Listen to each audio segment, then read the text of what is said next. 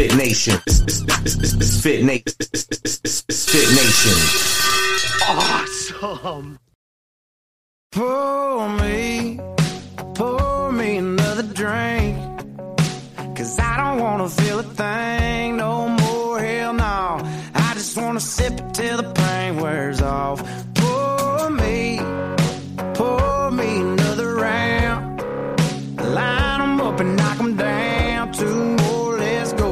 'Cause I ain't never heard like this before. Don't wanna think about her or wear a ring without her. Don't wanna hit the karaoke bar, can't sing without her. So make them drinks strong, 'cause brother, she's gone. And if I'm ever gonna move on, I'ma need some whiskey glasses.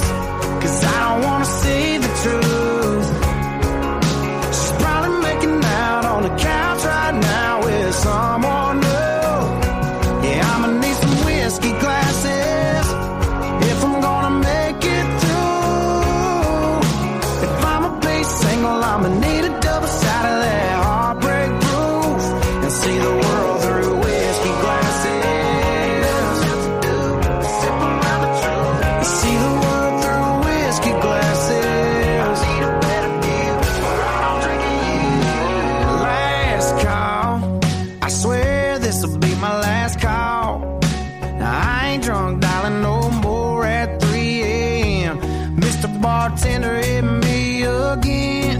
Don't wanna think about her or wear a ring without her.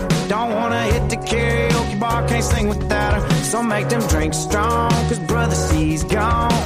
And if I'm ever gonna move on, I'ma need some whiskey glasses. 'Cause I don't wanna see the truth. She's probably making out on the couch right now with someone new.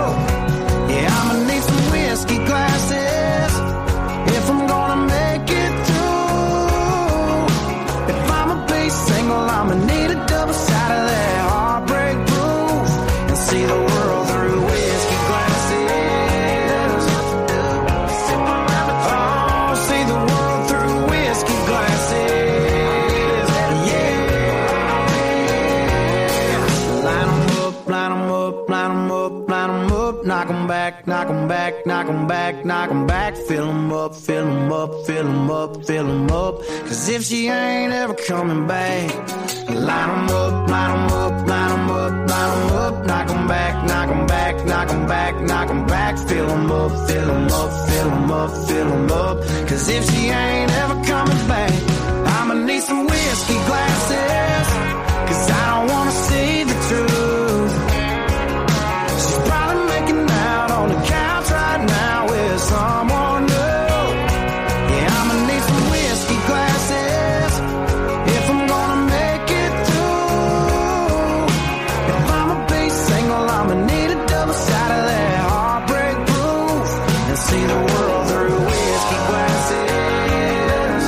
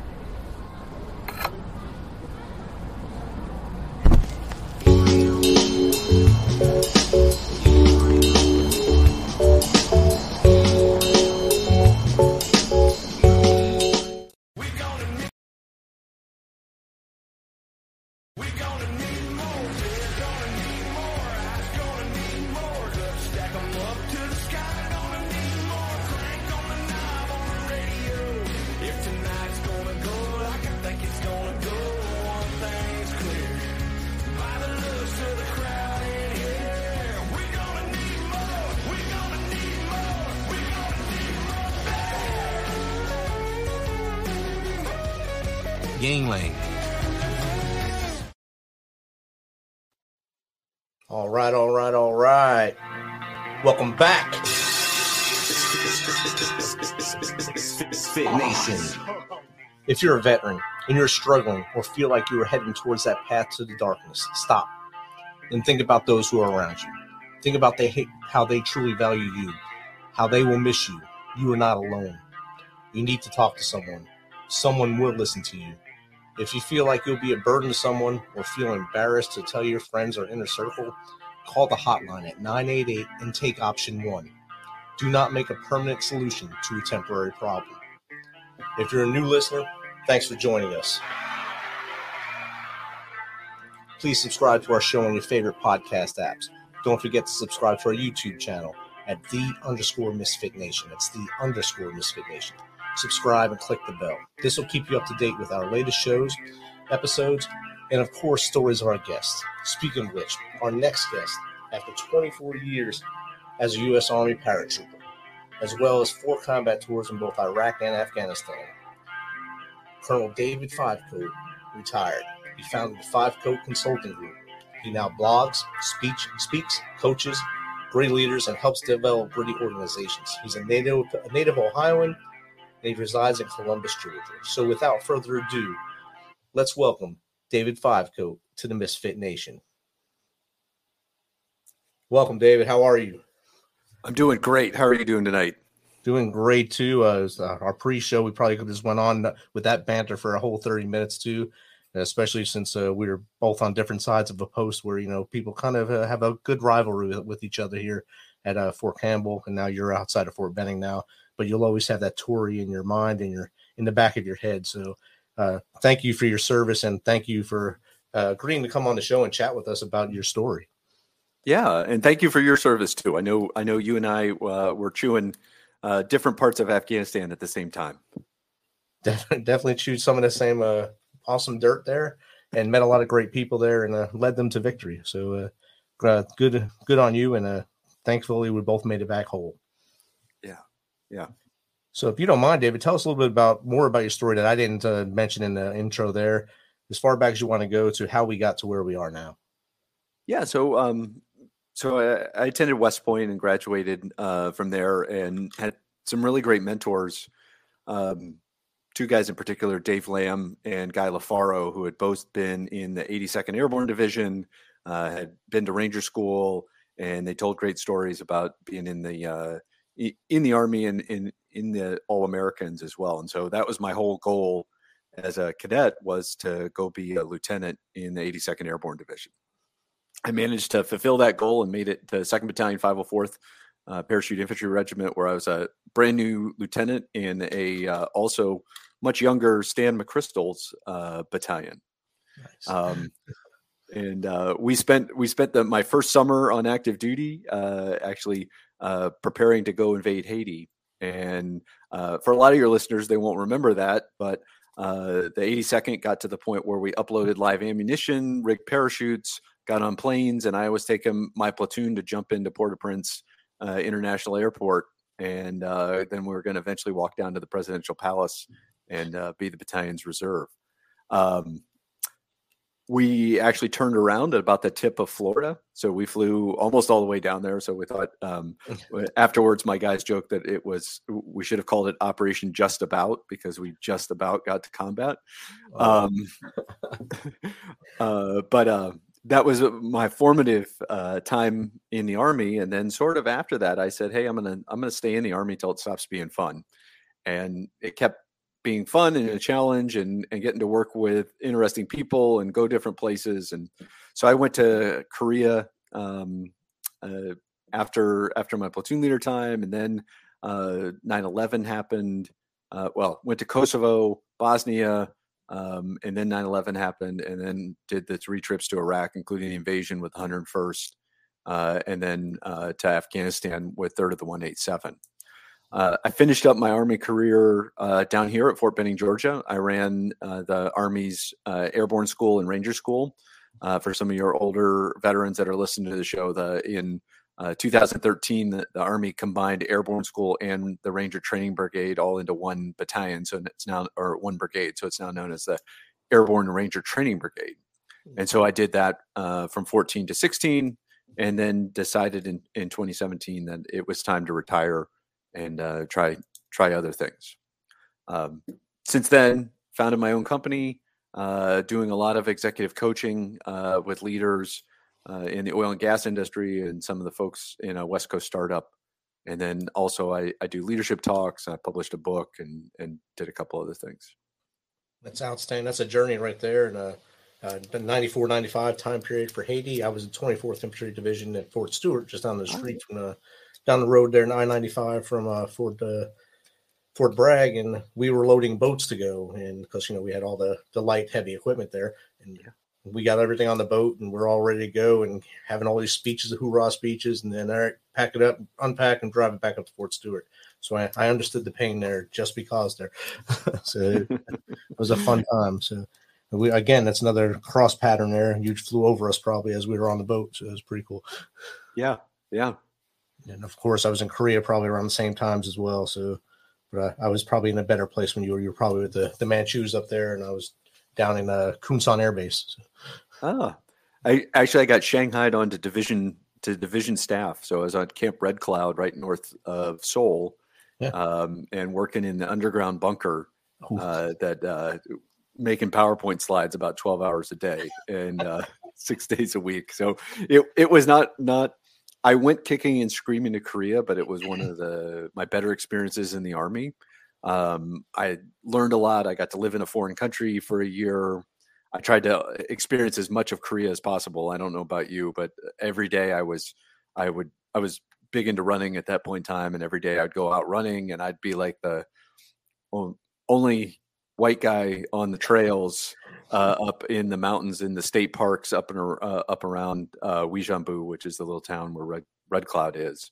So it was, to me, that was a great experience, and I really learned a lot, and really enjoyed my time there in Korea. Yeah, it was my third tour in Korea, 2008 to 10. I was on Camp Stanley right there in Uijeonbu, and that's when I did most of my tour guide stuff, and because my wife and daughter came with me, so I seen every part of Korea when they were with me.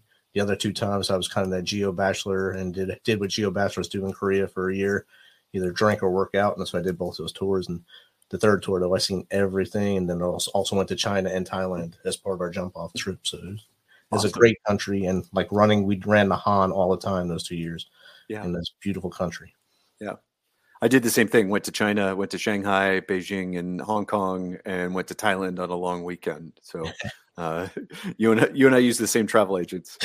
Little Apple tours. Yeah, I mean it's a great jump. It's a hidden secret. A lot of people, like you said, go there kicking and screaming, and then if you open your eyes, it's a great big world out there. It's beautiful. Yeah.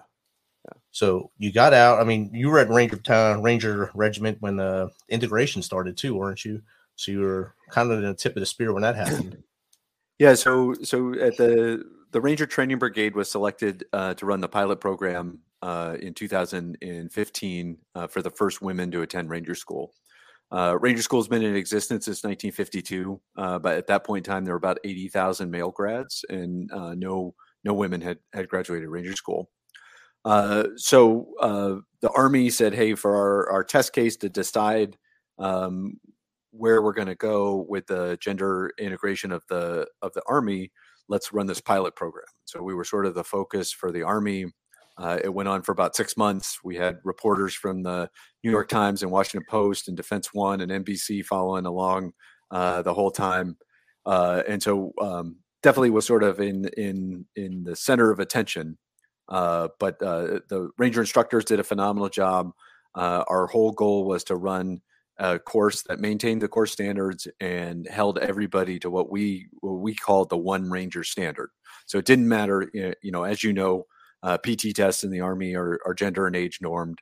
But one of the things that we fought really hard for all the way up to the Secretary of the Army, because we had to get some exceptions to policy, was to make sure that the standard was exactly the same. So everybody carried the same stuff, did the same 12-mile road march that was 6 miles out, 6 miles back in under 3 hours, did the same push-ups, 49 push-ups, 59 sit-ups, a 5-mile run in 40 minutes, and 6 chin-ups. And so there was no difference between any candidate that was trying to earn the Ranger tab. And that's a thing that, those who were not at the school at the time were getting the rumor mill, where the scuttlebutt was getting put out there, or they're changing the standards so they can push them through so they can have numbers. But talking to you, and I've talked to another instructor that was there, and he said there was no change in anything. Everything was still the same, and there was just a lot more people watching. Right. It was probably the time that the Ranger School had the most eyes on it in its entire existence. The pass rate was actually lower than it had ever been. The typical pass rate for Ranger School was around 50% for most of the 90s and 2000s. And the pass rate of the classes around where the women were down in the 30, 35, 36%. So the argument that the standard was somehow easier, the facts and the data don't support that. Those three women earned the Ranger tab. The first three that graduated, that's Shay Haver, Kristen Grice, and Lisa Jaster. They earned the Ranger tab. And since then, there's been another 100 women that have come along behind them and graduated and earned the Ranger tab as well. So it's doable, and it's possible to maintain standards and keep things up to par. And the Ranger instructors did a phenomenal job of doing that. As a result, General Milley, who was then Chief of Staff of the Army, came down to the Ranger School graduation. And right after the graduation, he and my Sergeant Major, Kurt Arnold, and I had a discussion, and he asked us our opinion. And based on that conversation, he made the decision that all jobs and all units would be open to women after that. So that was the Army's position in 2016 when they had to go in front of Congress and tell them what they were going to do. And it's good that you were there to be at the forefront of that and show that, yes, it can be done without deviating from any of the history of the Ranger schools. So that's an outstanding thing for you and your entire team at that point. Yeah. And frankly, we knew about a year out that we were headed into Rangers, into doing this pilot program. And, every command team comes into Ranger School, or any command, and, they want to put their personal stamp on it. Kurt Arnold, my Sergeant Major, and I both made the decision that unless there was some sort of overwhelming reason to change something, we were not going to change anything that we had inherited, because we knew half the world would complain that we were making it harder for women to graduate, and the other half would complain that we were making it easier for women to graduate. And so we said, hey, look, nothing's changing. We're not going to implement anything. This is a big enough change on its own. We don't need to add our own stamp to Ranger School, and we'll ride this one out. Definitely. I think you guys did a great job. In my intro of you, I talked about how you coach gritty leaders and gritty organizations. How did you get into the grit, I guess, finding grit as a way to combine leaders? Yeah. So as I'm sure a lot of your veteran listeners can relate to, my path post-Army has been sort of interesting. I was, once I founded my company, I started doing some business consulting. I was talking to one of the clients, and she was like, hey, we're about ready to hire this guy to try to teach our company how to be gritty. You're kind of gritty. Why don't you look at his book and tell me what you think?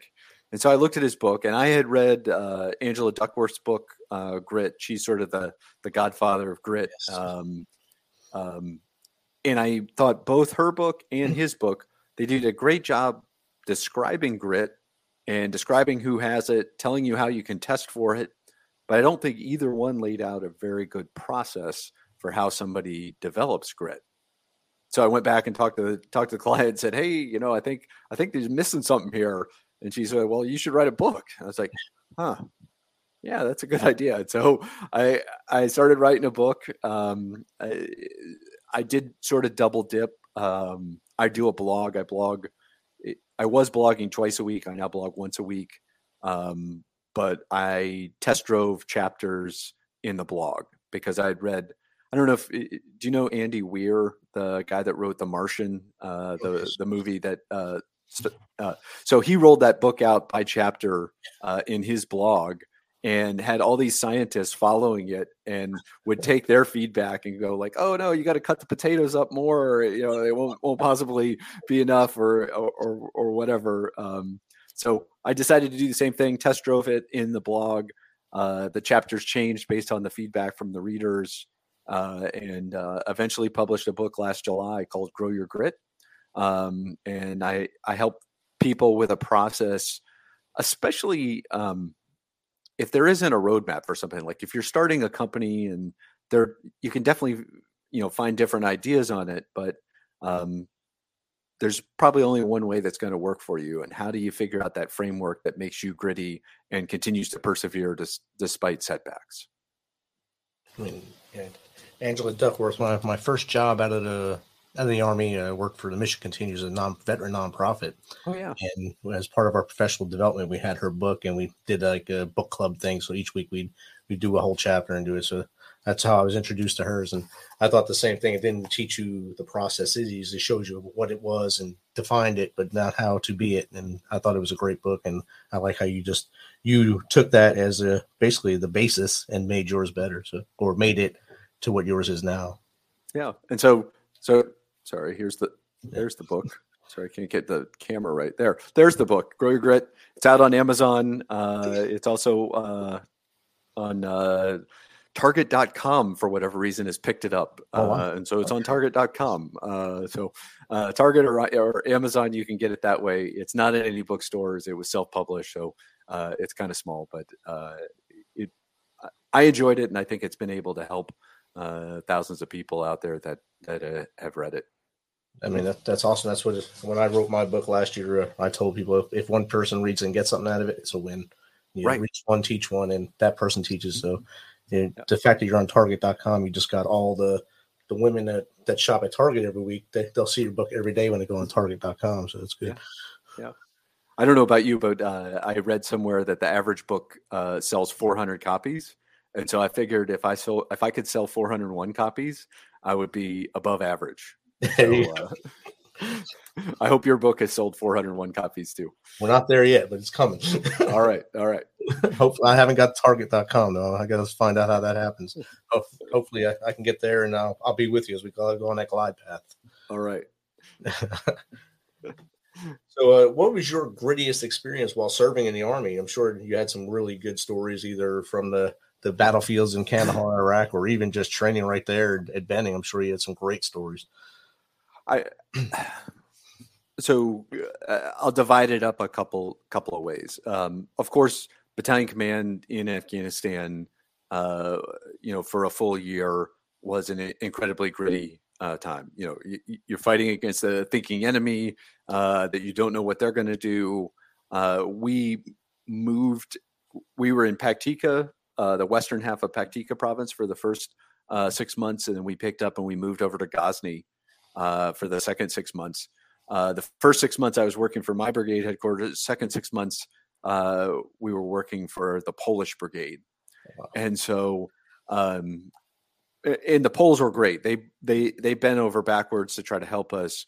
However, there were some things that sort of fell through the cracks. Like, for instance, they had Mi-24 helicopters. And trying to get an Mi-24 is a area weapon, and trying to get Polish pilots to do a gun run while they're traveling at 150 miles an hour, and you're trying to talk in English and then get somebody to translate it into Polish and then to the pilot with a system that is not nearly as precise as the Apache. We quickly figured out that we needed to keep really good distance if we were ever going to bring in the Mi-24s on a gun run. And so that was one of the things I wish we had more American helicopter support. We could manage to get helicopters about once every 2 weeks, and a couple of friends kind of did some things that they weren't supposed to, but we weren't supposed to have dedicated helicopter support because the Poles had the helicopter support. So, but that's the fun of coalition warfare, right? You got to dig deep in situations like that too. I can imagine calling that in, having to duck and hope that he's hitting the right thing and not hitting you. Yeah. Yes, that's a pretty good story right there. And that, man, at the same time, we were in the South. I think we had all the air support in the South there in Kandahar at that same time. So we had all the American power. You had the coalition. Right. The second most challenging was leading Ranger School, which required all my grit and perseverance. There were all kinds of naysayers out there and critics. No one was really satisfied by it, but we tried to do the best job possible. One of our goals, in addition to the one Ranger standard, was to be as transparent as possible, because we felt like we didn't want it to go into a black box and then sort of come out the other side and people wonder what really happened or didn't happen. And so we tried to be as transparent as possible. That may have added to the more rumors and innuendos. My favorite rumor out of the whole Ranger School story is some guy criticized this on Facebook, and he's like, "Oh, the women don't look skinny enough down in Florida, so you guys must not have put the women through Ranger School. This whole thing is being done in a warehouse in front of a green screen, just like the moon landings." Oh my gosh! And we were like, I'm not sure how we respond to that one, but that was sort of the rumors and innuendos that we were dealing with. And so we tried to inject facts into those discussions and had a great sergeant major that liked to get on Facebook and put out some of the facts behind what was going on. One other funny story. So you're familiar with the Duffel blog, right? Yes. So I did get parodied in the Duffel blog twice. Oh, wow. The first one was that the Duffel blog said that I was going to add the pickle jar opening test to be a graduation requirement from Ranger School, which I thought I enjoyed it. I thought it was pretty funny. If you can't laugh at yourself, you need to have a little bit of humor. And then the second one was we had a lightning strike on 40 students down in Florida, including one Ranger who eventually goes on to graduate, but he actually flatlined. And luckily we had a real 75th Ranger Regiment medic as one of the students that also got hit by lightning. Oh, wow. But he recovered faster than the Ranger instructors. And he actually did CPR on the Ranger student and brought him back. And they all ended up graduating. A couple of them had to go spend 24 hours in the hospital, but it was the Duffel blog just said that God was trying to say that women shouldn't graduate Ranger School. Oh, wow. And some of those writers at the Duffel blog were actually former lieutenants that when they got out, that's where they started writing. Oh, okay. I didn't know that. I didn't know that either. That makes some sense with their cynicism and their sarcasm on there. So it's pretty spot on. Yeah. So that adds to the humor too. So it's probably guys that probably failed Ranger School that wrote it. Yeah. So you do executive coaching basically, and yeah.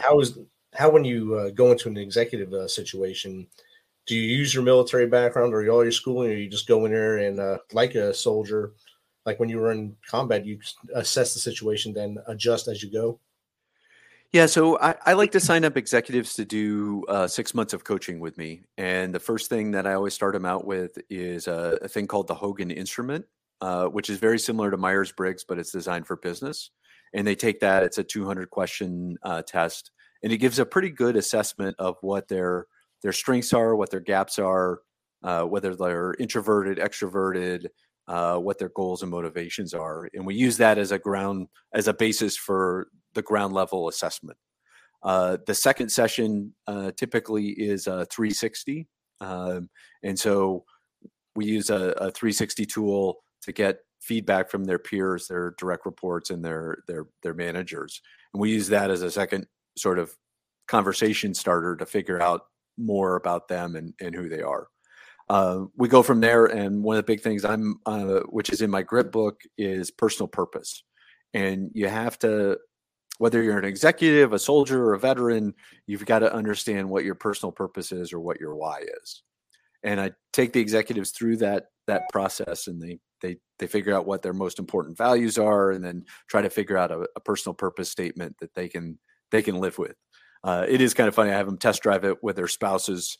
Sometimes their spouse gives them a little bit of feedback that makes it a little bit better. But that's sort of where we start off on. And then one of the things that I do that's different than a lot of executive coaches, I call it take your executive coach to work day. And I fly to wherever they are and spend a day with them in the office, or if they are out running, supervising stuff, I tag along with them for a day. And so tomorrow morning I get up at 6 a.m. and fly out to Salt Lake City and meet an executive, and we're driving around to some of his direct reports and seeing him in action for tomorrow and Wednesday. So that to me gives me a pretty good assessment. And then I ask them to set goals, one personal and one professional, and we try to spend the rest of the time together working on moving the needle for them and changing whatever it is, whether it's, hey, I need to be a better listener, or I need to be a better communicator, or I need to do a better job of developing my team. We spend some time trying to help them get better at that, and hopefully it rubs off for them long term. I'm sure it does. And getting to go to Salt Lake City. Salt Lake City is a beautiful area. Yeah. Hopefully you get to see some of the sites while you're driving around to see his direct reports. Did some work out there with the Army as well at Tooele, not just to the west of Salt Lake City. So it's a beautiful area. I'm sure you'll enjoy it up there. Yeah, I get to go into Wyoming too. He's got territory in Wyoming, so it's the See the American West tour. And see some beautiful country up there. So it's a lot different from where both of us are right now. Yeah. So, David, you've shared a lot of insight, and your journey can lay groundwork for others to be successful. If you had to talk to a young, probably a high school guy or gal who wants to go to West Point and try to follow your steps, what advice would you give them at that point? And then what advice would you give them midway through their career? That's kind of challenging.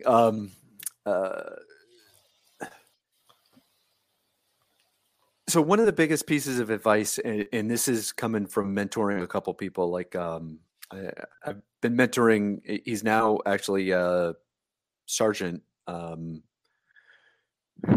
who ended up enlisting in the Army, ended up at 3rd Battalion 187, of course, the best battalion at Fort Campbell, and it made it through Ranger School, and then just got selected, made it through the SFAS, and is headed off to the Q course. The biggest thing that I'm 50 now, that's a 30-year age gap. But the biggest thing is to try to take one thing at a time. And, you get these very eager people that want to achieve, and they're ready to do everything right now. And the best piece of advice that I've had with mentoring folks of that age and wanting to start things off is, hey, slow down, figure out what the first step is, and then be all in on that first step, whatever it is. And in his case, first he needed to get through basic training, then he needed to go to Ranger School, and then he eventually decided on his own to go to SFAS, but because he wanted that challenge. And so slow the pace, not slow the pace down. Don't be any less aggressive or desiring to achieve something, but lay out your first step, be all in, and be successful at that. And don't be afraid to fail too, because not everybody passes basic training. Not everybody passes Ranger School. And so if you really want something, there's got to be some risk in that. And that's part of the gritty sort of mantra. It's not really a gritty goal if you're not going to fail at it. If there's not a chance of you failing at it, it's probably not gritty enough. So maybe you need to raise the bar a little bit. But for that sort of age group, start off and figure out what the first thing is, and knock that target down. Then go on to the next one. Definitely. And I think at that age, a lot of them want that, especially the generation coming up now, they want that instant gratification. So you have to really slow it down a little bit in order to go faster. So slow is fast, slow is smooth, smooth is fast. And you go through that and they'll understand that as they get further through, especially going through West Point. When I would get lieutenants that came from West Point, I'd always ask, did you go to college or did you go to West Point? Because if they went to college, they partied the whole time. West Point, they kind of had a strict kind of guideline, except those days when they were out actually able to do stuff, and they weren't doing frat boy things like the guys at the college. So you got a different product from the ROTC than you did from the West Pointers. Yeah, they're a little bit socially stunted, and I'm a grad. I agree. You know, we spent every weekend that we could get away from West Point trying to go to, as we call them, real colleges and try to get the real college experience. See the world. Yeah. Yeah. So, I was gonna say, how about the mid career guy or gal? So is the mid career person in the Army, or have they transitioned into corporate world? I say transition into corporate world. Okay.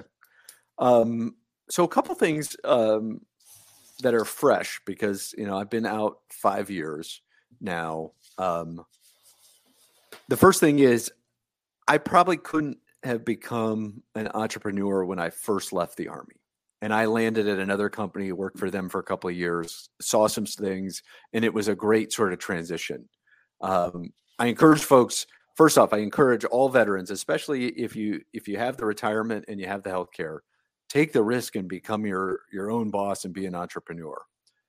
But maybe figure out a job to land in for your first job out of the Army that is close to what you actually think you want to start your own company in, and do that first, because there's just some things of the corporate mindset. Like now as a solo entrepreneur, I have to do the billing. I have to chase. If somebody doesn't pay, I have to, go after them and be the accounting department. I'm doing my own marketing. I'm going on podcast to talk about the company and what I do, and all those things. And so it helps to have at least a frame of reference in another company that's maybe been started for a little while before you get into it on your own. But I encourage the vets, especially if you've got health, if you've got the TRICARE and you've got the pension. Take the risk and go be an entrepreneur and see if you can create your own company and create your own thing. Awesome. That's great advice. And David, how does someone get in contact with you to either hire you as a consultant or just chat with you like I am now? Yeah. So I'm on LinkedIn. Hit me up on LinkedIn. Or hit me up on my website, the fivecoatconsultinggroup.com. There's a couple of things where you can contact me off that. Love to hear from anybody out there. Talk to them about standing up their own company. I've mentored some other folks that are on the entrepreneurial journey as well, and making that transition, and hopefully can help them too. Awesome. Thank you. And the website is going across the bottom of the screen right now. So if you see that, you can write it down or screenshot it. It'll also be in the show notes. So you can click on it and find David, find him on LinkedIn, and grow your network and help him help you. So David, thank you for taking some of your time out of your busy day down there outside of Fort Benning, Georgia, and to share your story with us here on the Misfit Nation. All right. Thank you for having me. I really appreciate it. No problem. So thanks for checking us out and being a part of the Misfit Nation tonight. Don't forget to visit our website at themisfitnation.com to catch up on all our episodes and also to get some Misfit Nation gear. As always, be humble, stay hungry, and keep hustling, because we are Misfit Nation.